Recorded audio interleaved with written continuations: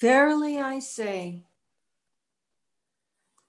this is the day in which mankind can behold the face and hear the voice of the promised one. The call of God hath been raised, and the light of his countenance hath been lifted up upon men. It behooveth every man to blot out the trace of every idle word from the tablet of his heart, and to gaze with an open and unbiased mind on the signs of his revelation, the proofs of his mission, and the tokens of his glory. Great indeed is this day. The allusions made to it in all the sacred scriptures as the day of God attest to its greatness. The soul of every prophet of God, of every divine messenger, had thirsted for this wondrous day. All the diverse kindreds of the earth have likewise yearned to attain it. No sooner, however, had the day star of his revelation manifested itself in the heaven of God's will, then all except those whom the Almighty was pleased to guide were dumbfounded and heedless. O thou that hast remembered me, the most grievous veils hath shut out the peoples of the earth from his glory and hindered them from hearkening to his call.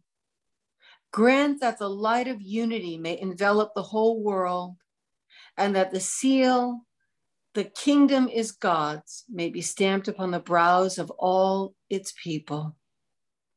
Mahalo.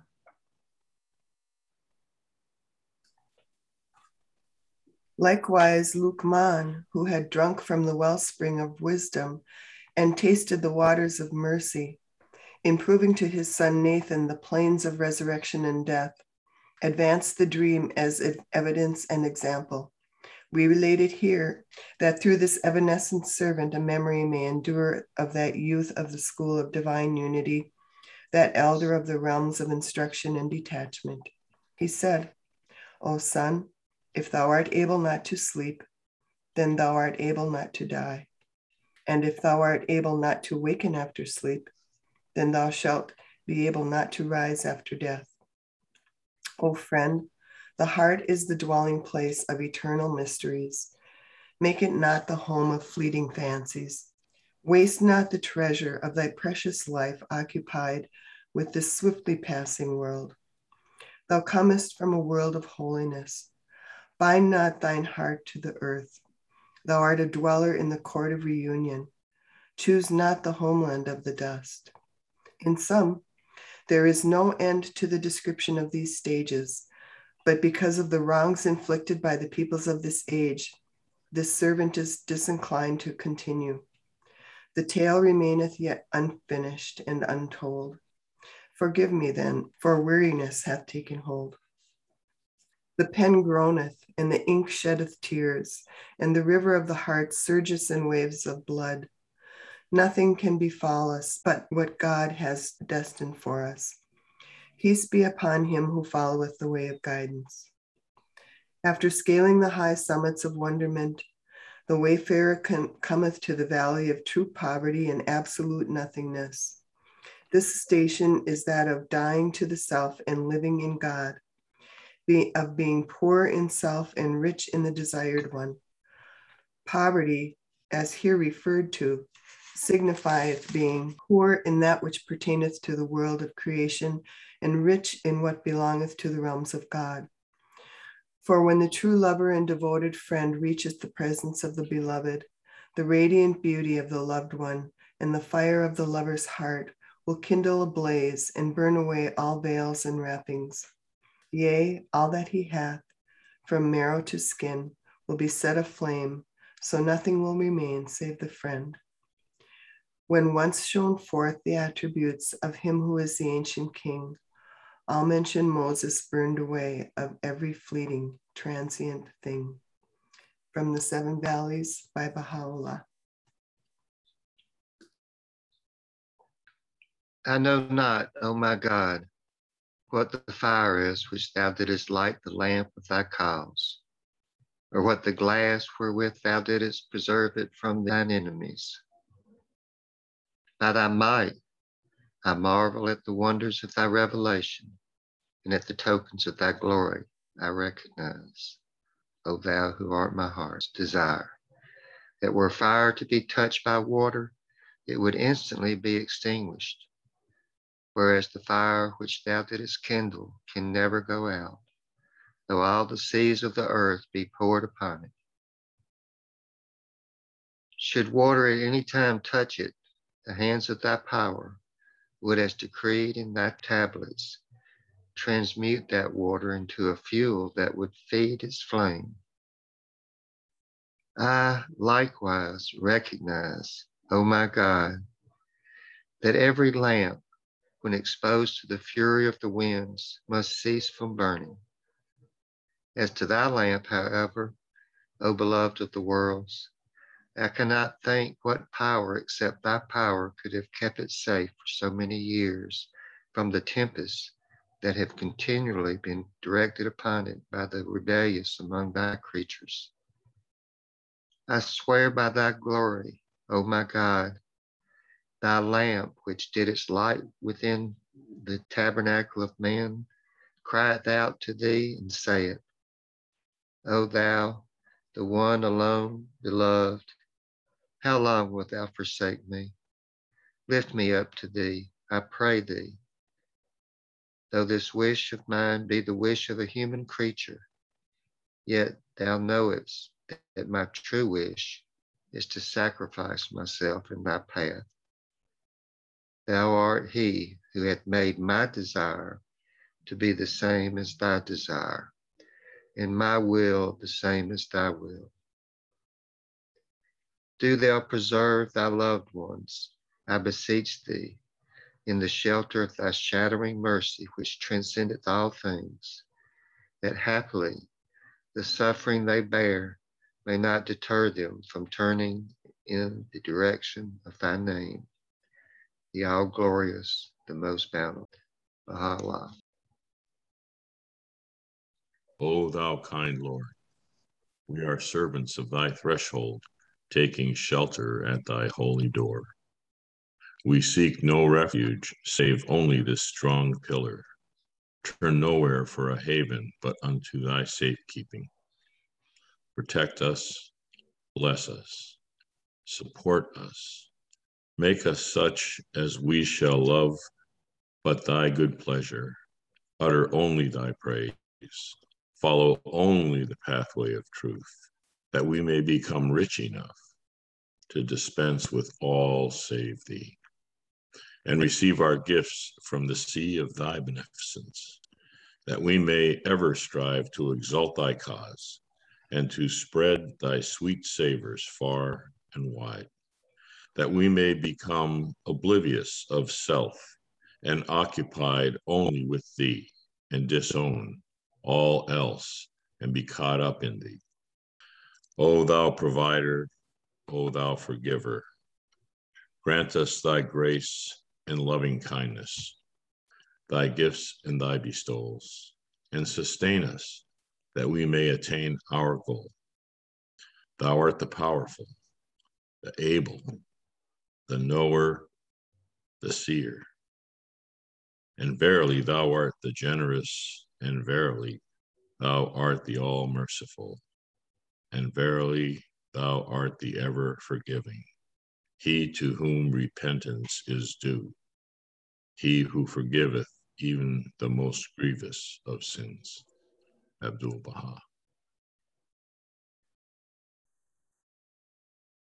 From Prayers and Meditations by Baha'u'llah, number 18. Praised be thou, O my God.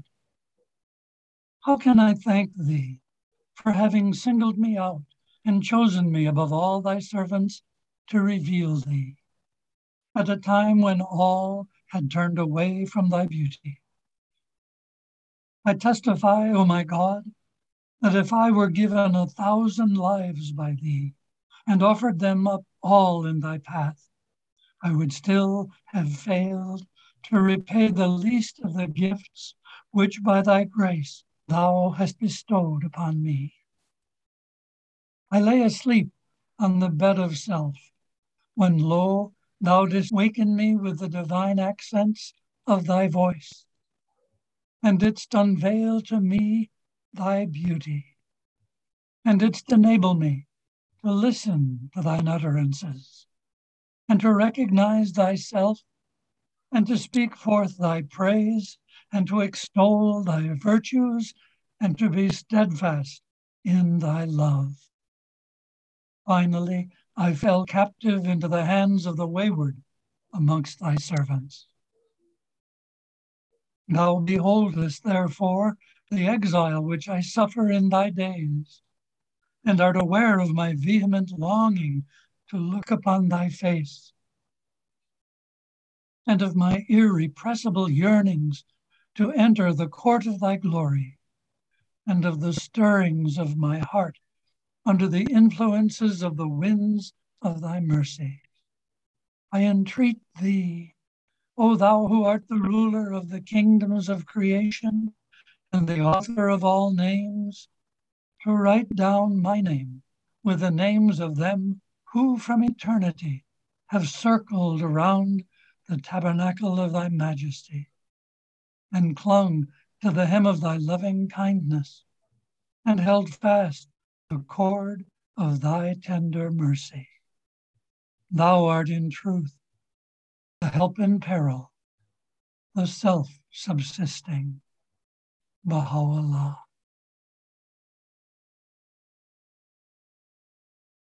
O Son of Spirit, my first counsel is this: possess a pure, kindly, radiant heart, that thine may be a sovereignty, ancient, imperishable, and everlasting.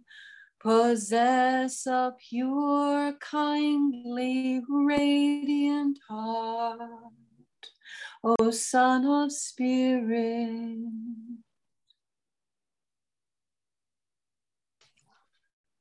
Whoso reciteth this prayer with lowliness and fervor will bring gladness and joy to the heart of this servant.